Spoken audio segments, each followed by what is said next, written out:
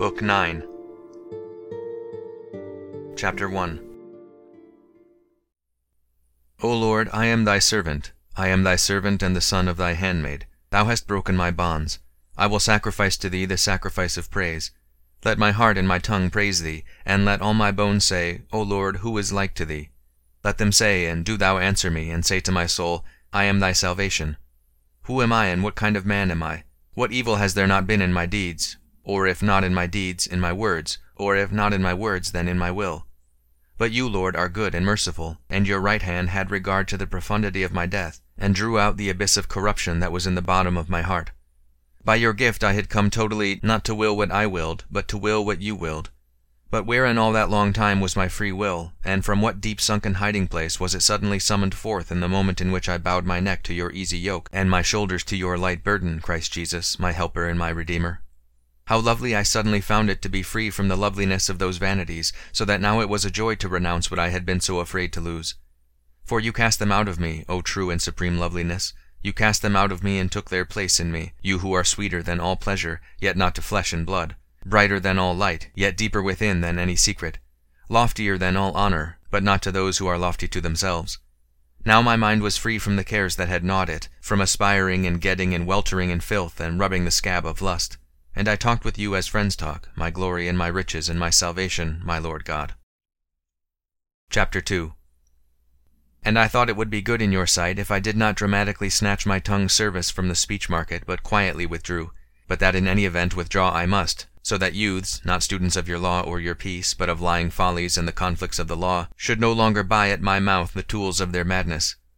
Fortunately it happened that there were only a few days left before the vintage vacation, and I decided to endure them so that I might leave with due deliberation, seeing that I had been redeemed by you, and was not going to put myself up for sale again. Our purpose therefore was known to you, but not to men other than our own friends. We had agreed among ourselves not to spread the news abroad at all, although in our ascent from the valley of tears, and our singing of the song of degrees, you had given us sharp arrows and burning coals against cunning tongues that might argue against us with pretended care for our interest, might destroy us saying that they loved us, as men consume food saying that they love it. You had pierced our hearts with the arrow of your love, and our minds were pierced with the arrows of your words. To burn away and utterly consume our slothfulness, so that we might no more be sunk in its depths, we had the depths of our thought filled with the examples of your servants, whom you had changed from darkness to light, and from death to life. And these inflamed us so powerfully that any false tongue of contradiction did not extinguish our flame, but set us blazing more fiercely. But because for your name, which you have sanctified throughout the earth, our decision would find many to praise it, I was afraid that it would look like ostentation if I did not wait for the approaching vacation, but immediately resigned from a profession which everyone knew I practiced. For the faces of all about would be turned on my act, in that I had not chosen to wait for the vacation when it was so close, and it would be widely said that I had done it to make myself seem important. And what would it have profited me to have people discussing and arguing about my purpose, and to have our good ill spoken of? Furthermore, that very summer, under the too heavy labor of teaching, my lungs had begun to give way, and I breathed with difficulty. The pain in my breast showed that they were affected, and they no longer let me talk with any strength for too long at a time. At first this had disturbed me, because it made it practically a matter of necessity that I should lay down the burden of teaching, or at least give it up for the time if I was to be cured and grow well again. But when the full purpose of giving myself leisure to meditate on how you are the Lord arose in me and became a settled resolve, as you know, O my God, I actually found myself glad to have this perfectly truthful excuse to offer parents who might be offended and for their children's sake would never willingly have let me give up teaching. So I was full of joy, and I put up with the space of time that still had to run. I fancy it was about 20 days. But to bear the time took considerable fortitude.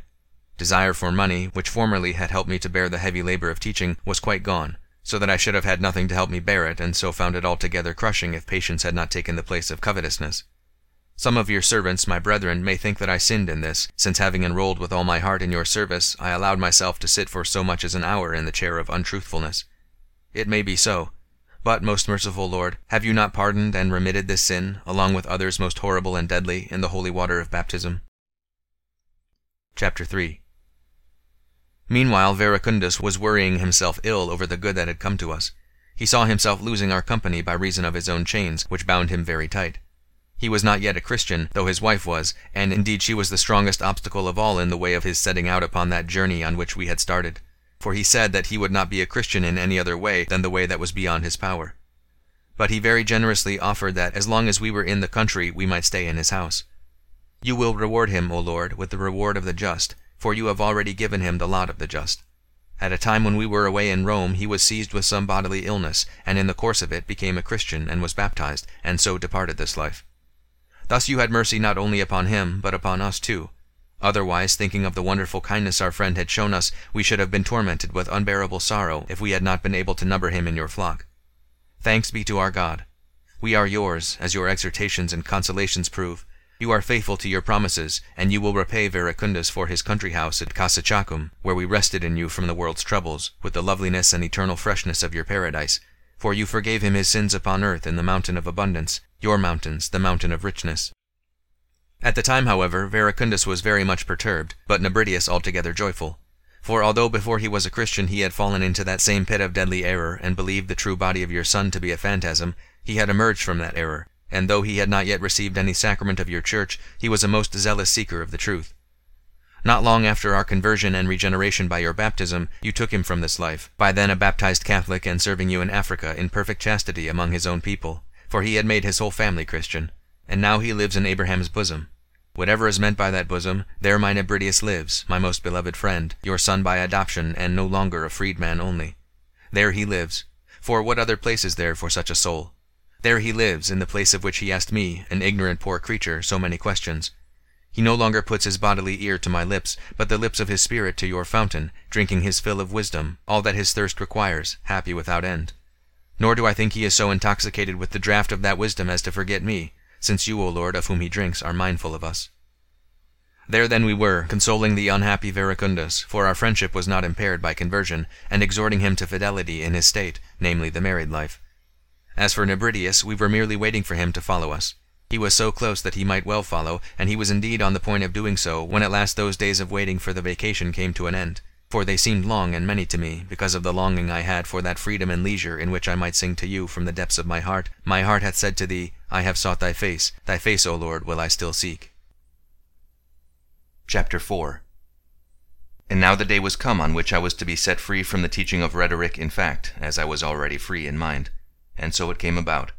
You delivered my tongue as you had already delivered my heart, and I rejoiced and praised you, and so went off with my friends to the country house.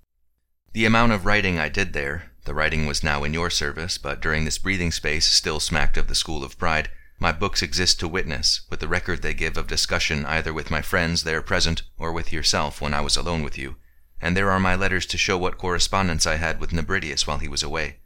But when shall I have the time to relate all your great acts of goodness towards me, especially at that time, since I must hasten to tell of matters greater still? For my memory reminds me, and pleasant it is, O Lord, to confess to you, what inner goads you used to tame me, and how you brought me low, making low the mountains and hills of my thoughts, making straight what was crooked, and plain what was rough. And I remember too how you subdued my heart's brother Alypius to the name of Jesus Christ, your only begotten Son, our Lord and Saviour, which at first he thought it would be in some sense lowering to put into my writings. For he could have had them redolent of the high cedars of the schools, which the Lord had now broken down, rather than of the health-giving herbs of the Church, which are of such avail against the bites of serpents. When I read the Psalms of David, songs of faithfulness and devotion in which the spirit of pride has no entry, what cries did I utter to you, O my God, I but a novice in your true love, a catechumen keeping holiday in a country house with that other catechumen Alypius, though my mother also was with us, a woman in sex, with the faith of a man, with the serenity of great age, the love of a mother, the piety of a Christian. What cries did I utter to you in those psalms, and how was I inflamed towards you by them, and on fire to set them sounding through all the world, if I could, against the pride of man. But in truth they are already sung throughout the world, and there is none who can hide himself from thy heat. I thought of the Manichees with indignation and a burning anguish of sorrow. I pitied them because they did not know our sacraments and our healing, but were insanely set against the medicine that would have cured their insanity. I wished that they might be somewhere close at hand, without my knowing that they were there, and could see my face and hear my words, when in that time of leisure I read the 4th Psalm, and that they could see what that psalm did in me. When I called upon thee, thou, God of my justice, didst hear me. When I was in distress, thou hast enlarged me. Have mercy on me, O Lord, and hear my prayer. Would that they could have heard me, without my knowing that they heard me, lest they might think it was on their account I was speaking as I spoke when I recited these words. And indeed I would not have said those things or said them in the same way if I had realized that I was being heard and seen by them. Nor if I had said them would they have understood how I was speaking with myself and to myself in your presence from the natural movement of my spirit. I was in fear and horror, and again I was on fire with hope and exultation in your mercy, O Father. And all these emotions found expression in my eyes and in my voice when your Holy Spirit turned to us and said, O ye sons of men, how long will ye be dull of heart? Why do you love vanity so much, and seek after lying? For I myself had loved vanity, and sought after lying. And thou, Lord, hadst already made thy Holy One wonderful, raising him from the dead, and setting him at thy right hand, whence he should send from on high his promise, the Paraclete, the Spirit of truth. And he had already sent him, though I knew it not. He had sent him because already he was magnified and risen from the dead, and ascended into heaven. For till then the Spirit was not yet given, because Jesus was not yet glorified. And the prophet cried aloud, How long will you be dull of heart? Why do you love vanity, and seek after lying? Know ye also that the Lord hath made his Holy One wonderful? He cries out, How long? He cries out, Know ye? And I so long was ignorant, and loved vanity, and sought after lying. I heard these things, and trembled to hear them, for they were spoken to such as I remembered myself to have been. For in those phantasms which I had taken for truth were vanity and lying. And I cried out many things strongly and earnestly in the grief I felt at what I remembered. If only those could have heard me who still loved vanity and sought after lying. Perchance they would have been troubled, and have vomited up their error, and you would have heard them when they cried to you. For he who intercedes with you for us died for us with a true death of the body. I read, Be angry and sin not. And by this I was much moved, O my God, for I had by then learned to be angry with myself for the past, that I might not sin in what remained of life, and to be angry with good reason, because it was not some other nature of the race of darkness that had sinned in me, as the Manichees say. And they are not angry at themselves, but treasure up to themselves wrath against the day of wrath, and of the revelation of the just judgment of God. The good I now sought was not in things outside me, to be seen by the eye of flesh under the sun, for those that find their joy outside them easily fall into emptiness, and are spilled out upon the things that are seen, and the things of time, and in their starved minds lick shadows. If only they could grow weary of their own hunger, and say, Who shall show us good things? And we should say, and they should hear, The light of thy countenance is sealed upon us, O Lord. For we are not the light that enlightens every man, but we are enlightened by thee, that, as we were heretofore darkness, we are now light in thee. If they could but see the light interior and eternal. For now that I had known it, I was frantic that I could not make them see it, even were they to ask, Who shall show us good things? For the heart they would bring me would be in their eyes that looked everywhere but at you. But there, where I had been angry with myself, in my own room where I had been pierced, where I had offered my sacrifice, slaying the self that I had been, and in the newly taken purpose of newness of life, hoping in you, there you began to make me feel your love, and to give gladness in my heart. I cried out as I read this aloud, and realized it within, and I no longer wished any increase of earthly goods, in which a man wastes time and is wasted by time, since in the simplicity of the eternal I had other corn and wine and oil. It was with a deep cry of my heart that I uttered the next verse, O in peace, O in the self-same, O how he has said, I will sleep and I will rest. For who shall stand against us when the saying that is written will come to pass, Death is swallowed up in victory? You supremely are that self-same, for you are not changed, and in you is that rest in which all cares are forgotten, since there is no other besides you, and we have not to seek other things which are not what you are. But you, Lord, alone have made me dwell in hope. All these things I read, and was on fire, nor could I find what could be done with those deaf dead, of whom indeed I had myself been one, for I had been a scourge, a blind raging snarler against the Scriptures, which are all honeyed with the honey of heaven, and all luminous with your light. And now I was fretting my heart out over the enemies of these same Scriptures. When shall I recall and set down all that belongs to those days in the country? I have not forgotten, nor shall I pass in silence, the bite of your scourge, and the wonderful swiftness of your mercy. During those days you sent me the torture of toothache, and when it had grown so agonizing that I could not speak, it came into my heart to ask all my friends there present to pray for me to you, the God of every kind of health. I wrote this down on my tablet, and gave it to them to read. As soon as we had gone on our knees in all simplicity, the pain went. But what was the pain, or how did it go? I admit that I was terrified, O my Lord, my God, for as far back as my earliest infancy I had never experienced any such thing. Thus, in that depth, I recognized the act of your will, and I gave praise to your name, rejoicing in faith. But this faith would not let me feel safe about my past sins, since your baptism had not yet come to remit them. Chapter 5.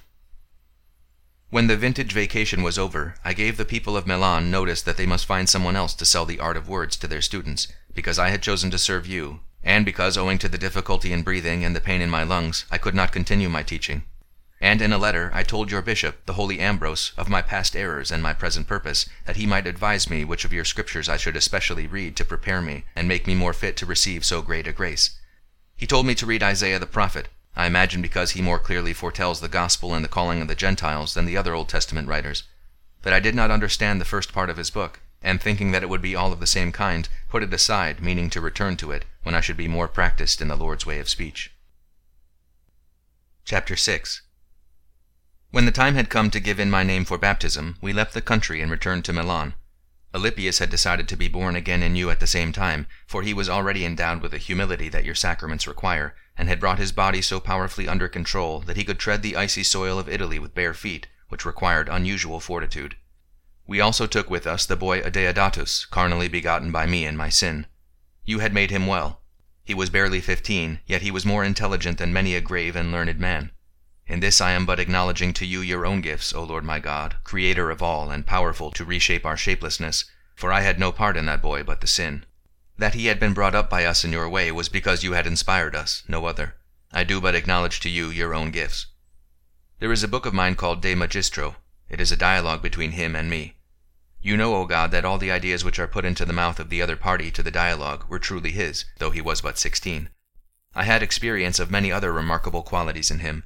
His great intelligence filled me with a kind of awe, and who but you could be the maker of things so wonderful?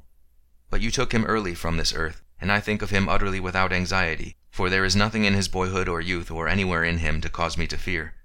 We took him along with us, the same age as ourselves in your grace, to be brought up in your discipline, and we were baptized, and all anxiety as to our past life fled away. The days were not long enough as I meditated, and found wonderful delight in meditating, upon the depth of your design for the salvation of the human race. I wept at the beauty of your hymns and canticles, and was powerfully moved at the sweet sound of your church's singing. Those sounds flowed into my ears, and the truth streamed into my heart, so that my feeling of devotion overflowed, and the tears ran from my eyes, and I was happy in them. Chapter 7. It was only a little while before that the Church of Milan had begun to practice this kind of consolation and exaltation, to the great joy of the brethren singing together with heart and voice. For it was only about a year, or not much more, since Justina, the mother of the boy emperor Valentinian, was persecuting your servant Ambrose in the interests of her own heresy, for she had been seduced by the Arians. The devoted people had stayed day and night in the church, ready to die with their bishop, your servant.